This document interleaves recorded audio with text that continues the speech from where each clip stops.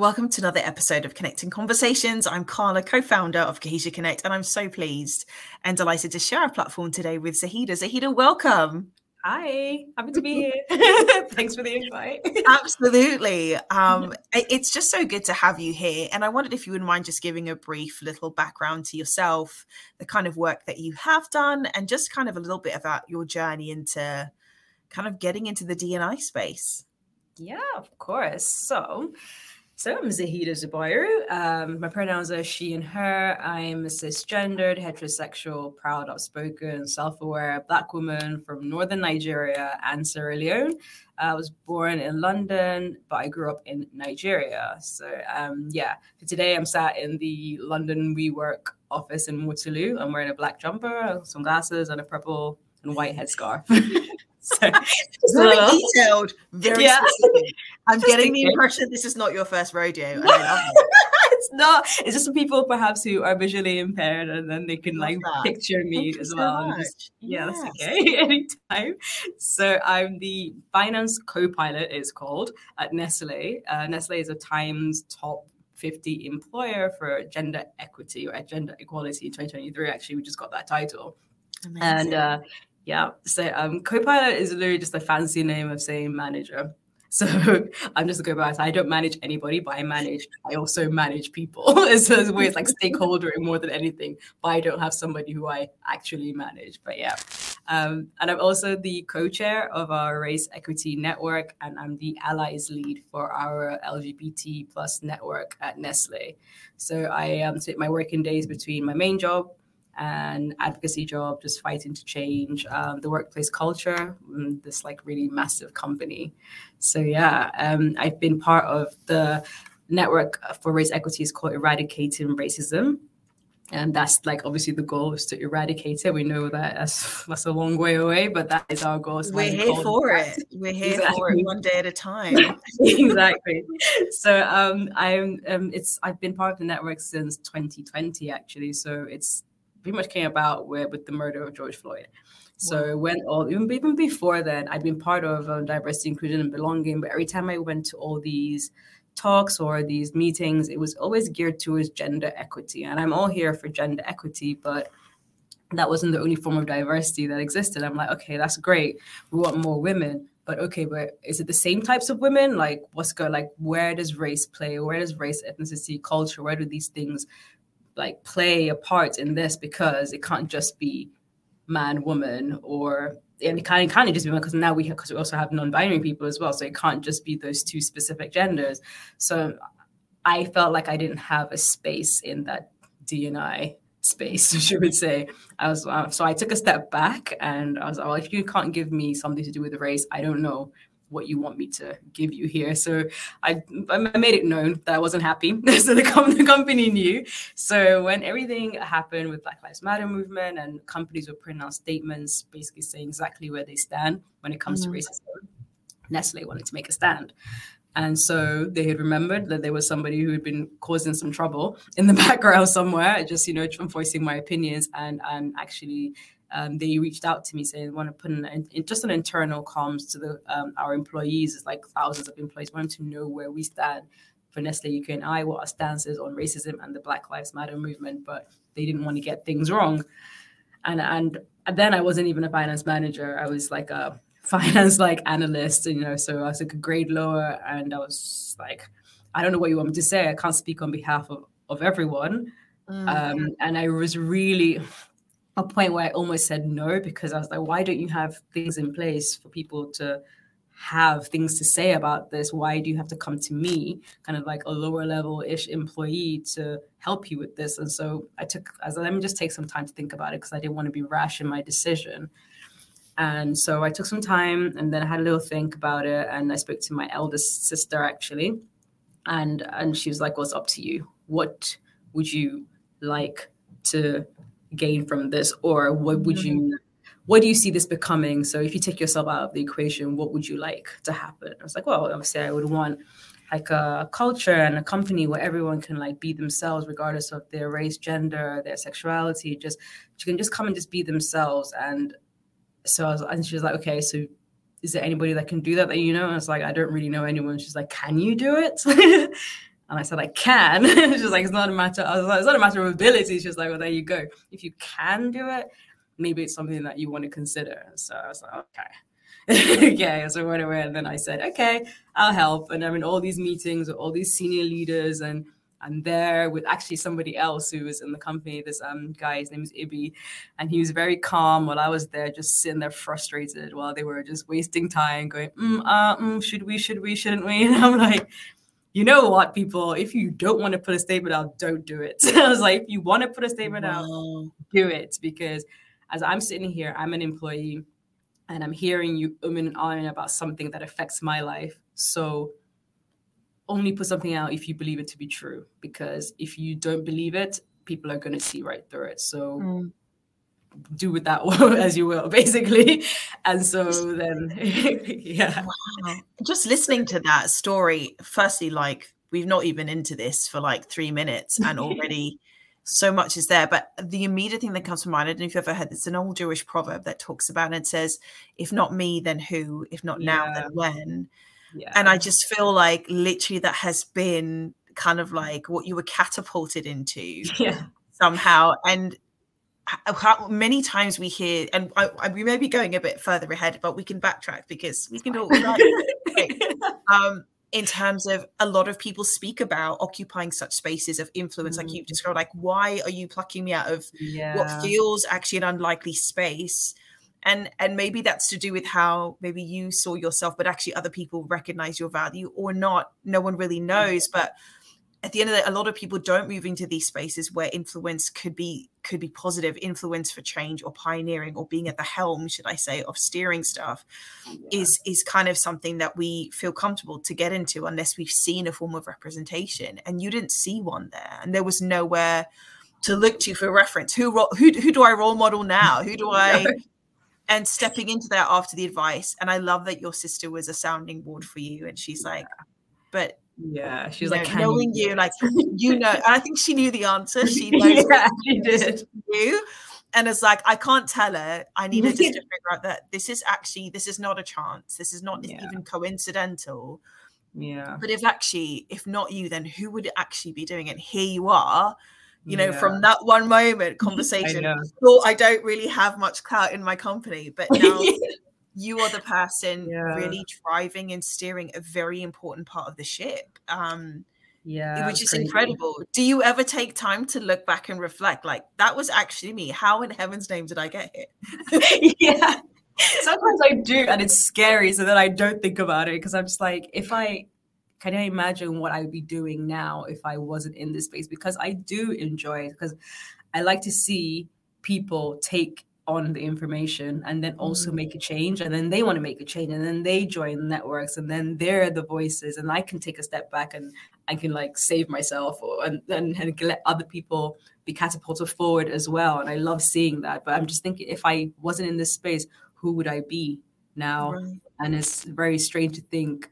I feel like I'd be very different. I don't think I'd be the Zahida that I am today, for sure. I wouldn't be as outspoken, because I was always outspoken. Grew up in Nigeria, of course you're outspoken. Like, I was always that way. But then when you're thrown into like the corporate world, everyone is kind of meant to fit a certain mold, and then you're like, I don't fit this mold, and then your confidence dips and things like that, and then you're not as outspoken anymore. And then when somebody comes up, they're like, oh, we want to hear what you have to say. You'd be brutally honest. I'm like, really? You're asking. Yeah. I'm like, honestly? I'm like, okay, this is how I really feel. And then I go like head in. It's a shock for people at first, but then they know why perhaps I have to say things the way they are, because I had to take emotion completely out of it and just say things factually so they can hear the words that are coming out of my mouth, as opposed to trying to already respond to a reaction that is not even there. It's one that they perhaps made up due to perhaps an unconscious bias or something like that. But yeah, it's crazy. When you think back, you're like, whoa, that's a very different me. I love hearing that. I love hearing that so much. And you mentioned earlier, like, if it wasn't for this, you feel like your life would be quite different. So I do love to play the game and ask people, when you were younger, like, what was your dream job? And does it look anything like what you're doing now? It's so it's like dream. So my dream job was probably not even in the vocabulary growing up. It was always like Nigeria's like, oh, what are you gonna do is gonna make you the most money? I think is what it was. It was not even that. So I was just like, oh, I'll be an engineer, I'll be a doctor. But like thinking back now, I really enjoyed books. I enjoyed movies. I probably would have either be like an actress or I would have been a writer. I think I enjoyed just like the communication. I just enjoyed speaking and for people to understand exactly what I'm saying. I love being clear. I love getting my point across. And so actually one teacher at college thought I could be a lawyer. And I was like, really? She's like, you argue your cases very well. And I was like, why not get paid for it if I'm that good at it, you know? Exactly. I should have probably listened to her. Then I probably would have pursued that. But then yeah, I think just looking back now, probably would have been more in a creative space. I think I would have definitely been acting or been a writer for sure. Yeah. And you already referred to yourself as being outspoken. If you could describe yourself in 3 words, what would they be and why? So whenever people ask me to describe me in 3 words, I always go to my family to describe me, because I probably am I'll be like, oh yeah, I'm this, I'm amazing, I'm this, and then they'll just like bring me right back down to earth. As only family can do, I feel. They really like, yes, you really are amazing, but in here you go back and you do the chores. Exactly. Your place in the food chain. Yeah, I know what exactly. I asked my niece and she said sarcastic, and I was like, oh wow, I know. I know. I said, I think you're being funny. She went, I don't mean funny. She said, I mean sarcastic. I was like, I am. She's actually right. I can be quite sarcastic, especially with her. I think I can be very sarcastic. I think because she finds it very interesting why I'm being sarcastic. Oh, she finds it very interesting. What my screen just went off for a second, but she finds it interesting why I'm being sarcastic, which is ask me a serious question. Like, it can't be a serious question, surely, because the answer is very obvious. But yes, so she says she did say sarcastic, and she says strong, and she said loyal. And my sister, great traits. Wow. Yeah, I know. I focused on the sarcasm a bit more, but then she actually she gave me some good ones. And then my sister said the same thing, but she replaced sarcasm with brave. And I said, oh, why do you think that? And she said, oh, you always try. She's like, you try new stuff without really hesitating. You kind of dip your toe in just to see what it's like, so you can have kind of like an opinion for yourself about what it is that you've experienced. And she said, I was strong. She said, because you're strong physically, because you work out a lot. She's like, you are physically strong. Like, thank you. And she mentions loyal, I think, because of how long I've stayed with the company. But then she also said that I'm loyal when it comes to my friends and my family. And so she's like, that's how she would describe me if someone. All the traits of a fearless leader, and someone how, you know, your family recognized that, and you have found yourself on a path that, like, you didn't see yourself occupying, and here you are. I know. Is there anything particular that you would say, like, with what you've been able to achieve in, you know, taking hold of this type of platform and being someone who's at the forefront of implementing, you know, environment creation within, you know, corporate spaces? What do you feel like is there something specific that you feel the most proud of that you've been able to achieve, you know, occupying these spaces? Yes, I think there's probably like a couple of things. Like the first thing is actually just the creation of the network, the Eradicating Racism Network. So I was one of the founders. So I'm not the only one. It's a group of people who helped, but just having that network there. And now, like I said, I've been able to take a step back because I'm a coacher. I don't have to do all the doing and all the panels and all the podcast. I don't have to like do those and kind of like expose myself as much anymore. I can now kind of just repair a little bit and let others kind of do what I've done, hopefully, and do what they've seen others do, which is quite nice to see. And the second one is that I was recently like named top 10 workplace hero by the Ethnicity Awards. So congratulations. That's massive. Thank you. So yeah, I was recognized actually.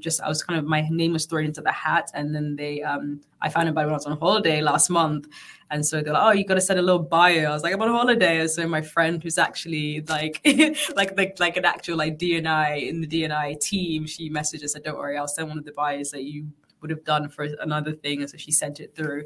And then they had like people look at it, and then I got an email early this month saying you made it to the top 10 list and, recognize you as someone who's proactive in this space, especially when it comes to ethnically diverse people. So I was like, whoa, that's strange. It's strange a little bit because when you do stuff like this, you're not doing it for recognition, obviously.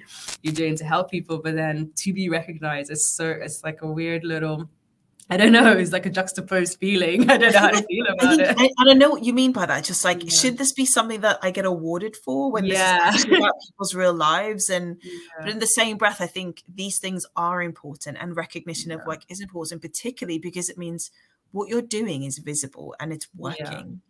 And if it's not working, then that means people's lives aren't being impacted in the way that kind of you'd hoped for. Do you know what I mean? But I know what you're saying. Like, is there something I should be awarded for when actually this is a moral responsibility for most people, actually. Exactly. In whichever way, like we all have our part to play. It's not just because I may occupy, ethnic origin or identities does not mean that I therefore am not a spokesperson for somebody else that is on the side of marginalization or oppression or lacking fair or equity or equal kind of rights in a space that they should have. We all have our part to play. So, but to see that work there are some that are doing different elements, and the work that you do is create the platform for everyone else to do that does need to be recognized, because if people like yourself weren't creating those platforms or the network like you've described, then others are not being released to actually do the bit that they're supposed to be doing. So it's great that you're being acknowledged for that. That's really exciting. What have you found have been like, it was one thing there was no one else doing what you did to follow an example. It was another thing to like, okay, I'm outspoken, how do I find a way to address these issues? And I imagine, like, particularly with the issues of race equity that you mentioned before and the other elements, but let's go back to the race issue, if you're okay with that right now. Is just like you mentioned, when you're delivering or speaking about these very, very, very sensitive issues, that you've had to remove a sense of emotion when you're addressing factual things. Now, firstly, I feel that is an amazing trait. It's a gift. I imagine that probably has taken lots of practice, and it should never be taken lightly, because as a person who is from an ethnic background, you mentioned you occupy quite a different space. It's not just, are you a Black woman and you're powerful and you're wonderful and beautiful? That's one thing. You're also a migrant who has come from another country, but you've been raised and integrated in a system that is also your home here. And that, I can only imagine, it does not take much to realize has probably come with its challenges. Like, would you be able to describe a little bit of that journey? It was one thing. Yes, I experienced what it's like to have not had my rights or my visibility celebrated, embraced, or just welcomed in many spaces, I imagine, growing up under those kind of umbrellas.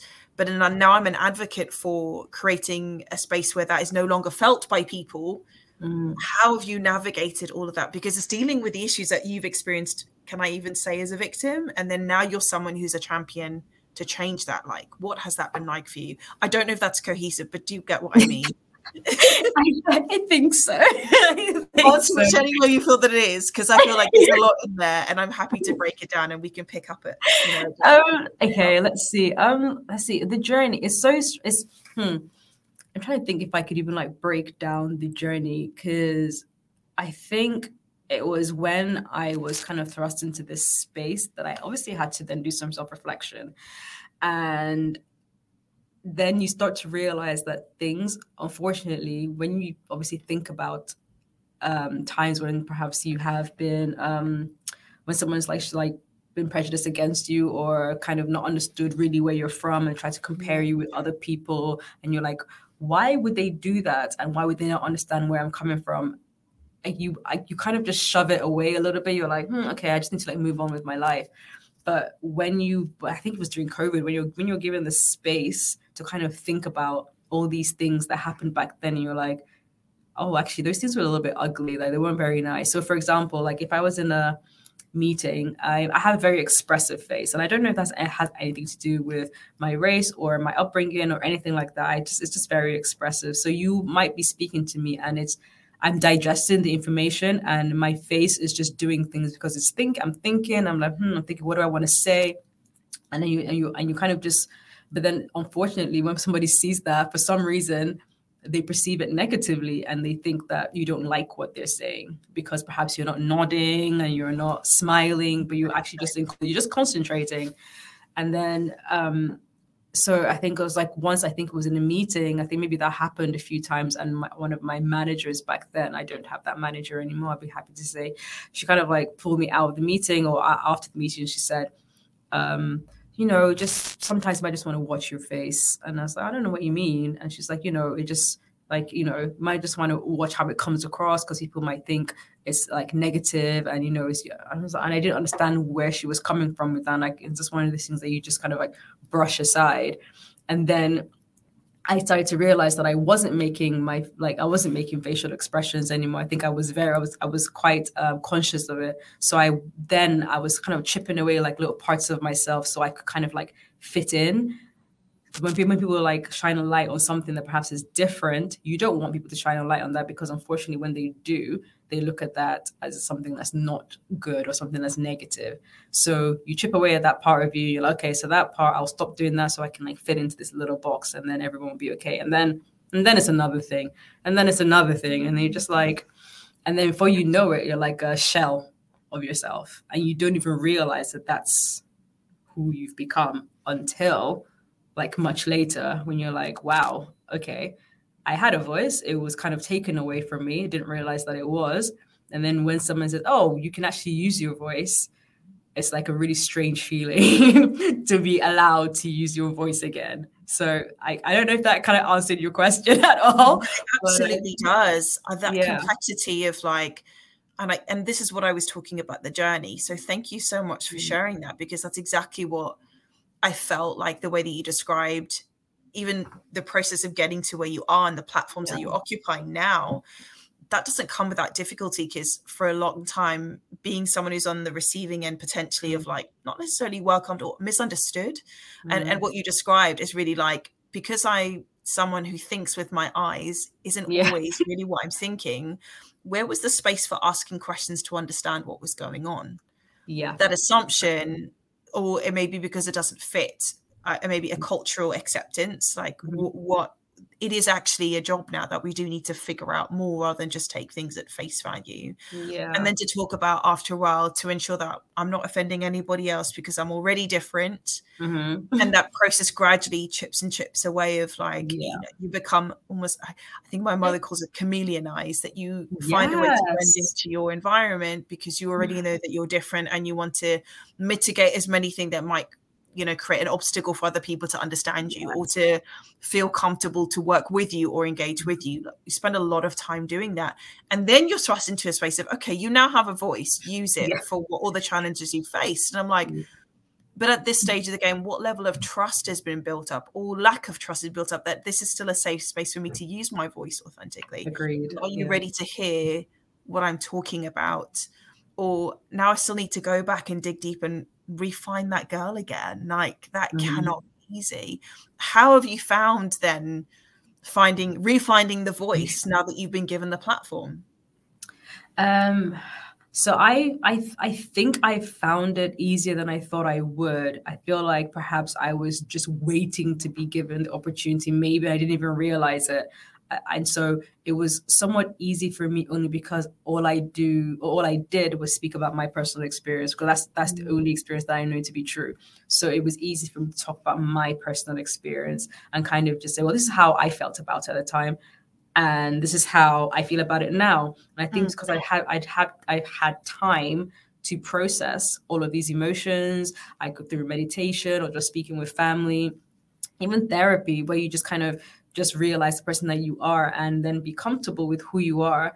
So when you're speaking about the Zahida that was, it kind of feels like a different person a little bit. So you can kind of tell it like a story, because you're like, well, that's not who I am anymore, but I can still tell you about that person because she's still always with me. So I know exactly how she felt. I know how I feel now.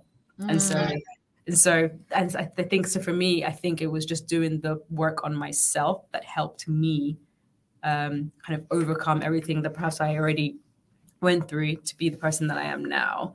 I don't think if I had spent time doing work on myself, I don't think I would be able to, it wouldn't have been as easy, should I say. It wouldn't have, for sure. Yeah.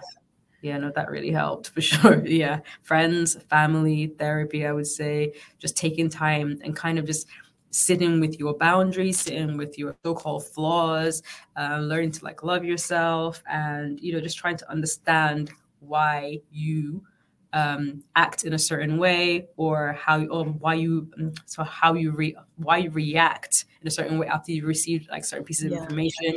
You're like, what is it about that makes me feel this way? Not what has the person done. It's not about the person. It's what is it about that makes me feel this way? Is it something that I can look into and either change or accept? Because I feel like there's only like two options there.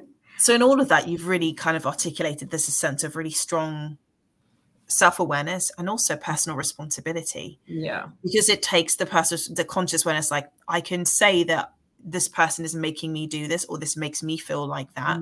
But actually what you've described is like, okay, this is not really about them. I need to figure out what is the triggers here for me that makes me feel a certain way, and how do I find a way to get a hold of that? And for me, that sounds really powerful. I know that isn't an easy thing to say.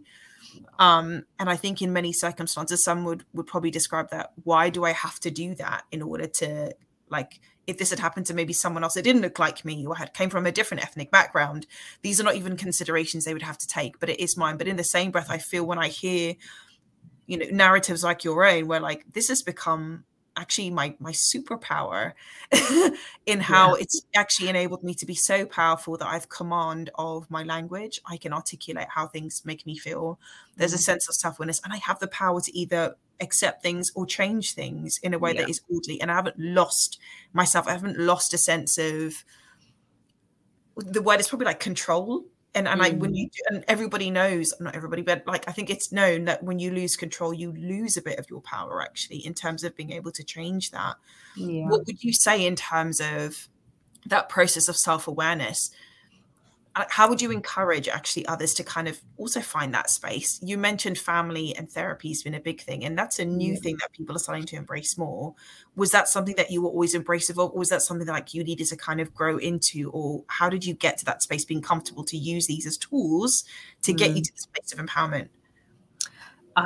Yeah, that wasn't something that was spoken about growing up at all. Like, people didn't really speak about their feelings in general. So even though I'm really close to my sisters, I've got two sisters, I'm really close to them. And we've only become close, I guess, as we got older, and where we kind of have been through our own personal journeys and things like that, self-realization and self-awareness and everything. And we like, oh, this is who we are. We know who we are. And then we're like, oh, and then we see each other. Whereas growing up, you speak about your feelings. Therapy was not a thing. And so it was just something that I'm not even sure. I think it was such a random day. I remember I was just talking to my sister once again. I literally, all I'm doing is talking to her. And I was just not feeling, I just wasn't feeling, I think for the past like a couple of weeks, just wasn't feeling myself. And I didn't know what it was. And I think I just turned to her and I just said, I think I'm going to look for a therapist. And then she was so happy. She like, all she did was like, she smiled because she didn't want to be like, I think you need therapy, Z. It's a fine balance to get that. That is a real fine balance to get. Yeah, because she's a problem solver. So if I ever came to her with problems, instead of just listening, she would try to fix. And she knows that I don't want her to fix. I just want her to listen, and she wants to fix. So she's like just quiet and just staring at me into my soul, trying to like telepathically tell me what she's thinking. And then one day I just said, I think I'm going to look at it. She was like, I think that's a brilliant idea. That's all she said. And I did my research, went to mind.org, looked for some therapists, and just started like having a chat about certain things. And it was talking to therapists, is nice because you kind of hear yourself say these things that you were thinking. But then I have a friend of mine, Salma, and it was during lockdown. She and I got like a lot more close, or we got closer, and we found that she's from Bangladesh. She's originally Bangladeshi. She's grown up in England. And so when we started talking about our families and our experiences, we found that, oh my God, we have so much in common. It was unreal. Like just little things that our parents did, little things that we'd experienced. And you're just like somebody who from completely different culture and completely different background to me, yet we can connect on such a real level, and we didn't understand how and why. And then you realize that as humans, we are connected more than we can even imagine. But what we have to do is talk about it first, don't we? We have to talk about it. And that's the only way we know how connected we are. And we have to give each other space to make errors and learn from each other and things like that. And, just be patient with each other, patient with ourselves. And if we don't then do all these things, how would we then know that there are others out there like us and who also are looking for that same sort of connection? Yeah. We've had a guest on here before. His name is Dr. Tony Malone. He also alludes to something really similar, what you said, that the real change, and almost like it's an interchangeability of like healing comes both ways through the form of friendship, actually. And he's talking about how do we connect with the various groups that occupy the diversity space. Like, at the end of the day, we're humans, we're complex. We all have our uniqueness anyway. But when it comes to these, these kind of like overarching protected characteristics per se for now, which will forever change, I imagine, the only way that we're going to find a way to bridge the gap is actually through real friendship. And he's talking about, he has probably really different views that are so contrasting to other communities, but the connection is so strong, and he will stand and advocate for them, even if they don't even agree on some issues, but because it was through genuine relationship and connection. And what you've described in your friendship with your friends, is it Salma?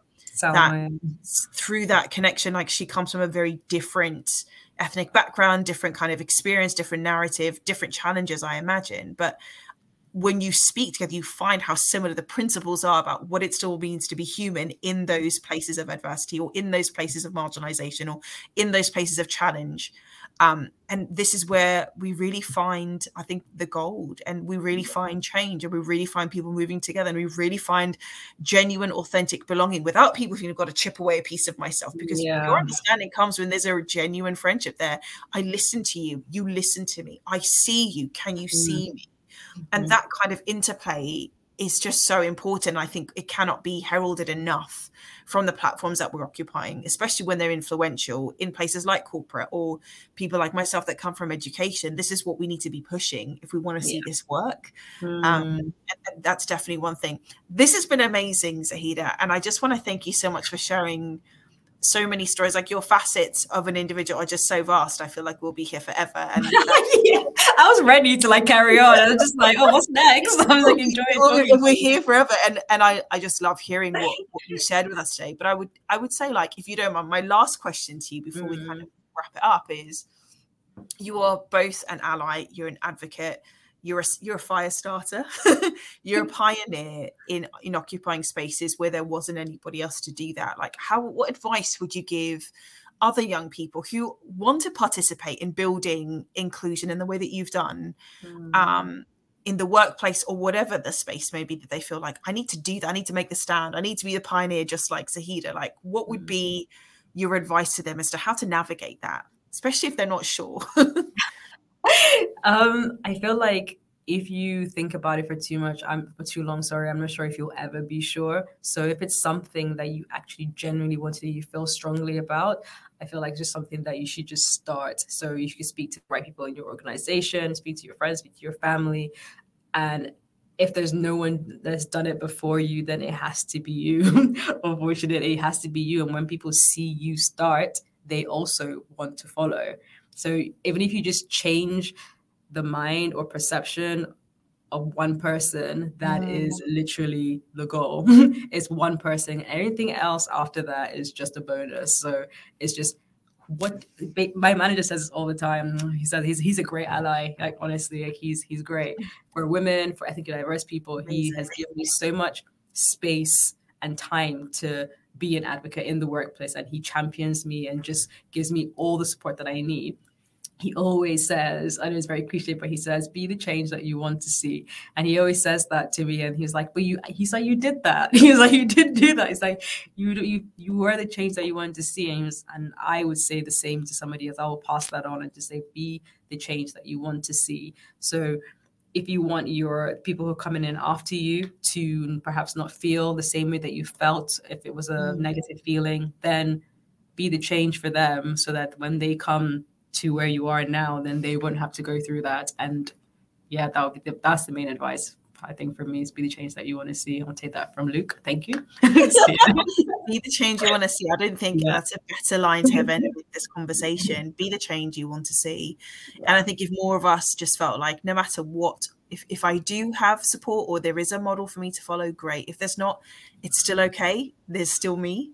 There's still me. And never underestimate actually what kind of seed you can sow into being as a tree that has impact or shade or provides fruit and seed for others to take on. I love that. I really get into my growth metaphors. I love it. And I've got to see you're just stoking the fire in that one for me, Zahida. So thanks to you with that one. But a huge thank you for sharing that. I think that's such great advice. Be the change that you want to see. It's been awesome. And I wish you all of the best with, the continued championing of what you're doing.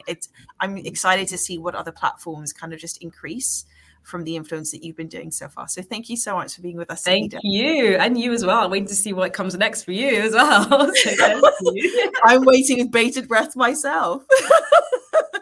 Take care, Zahida. Thanks, you too. Bye.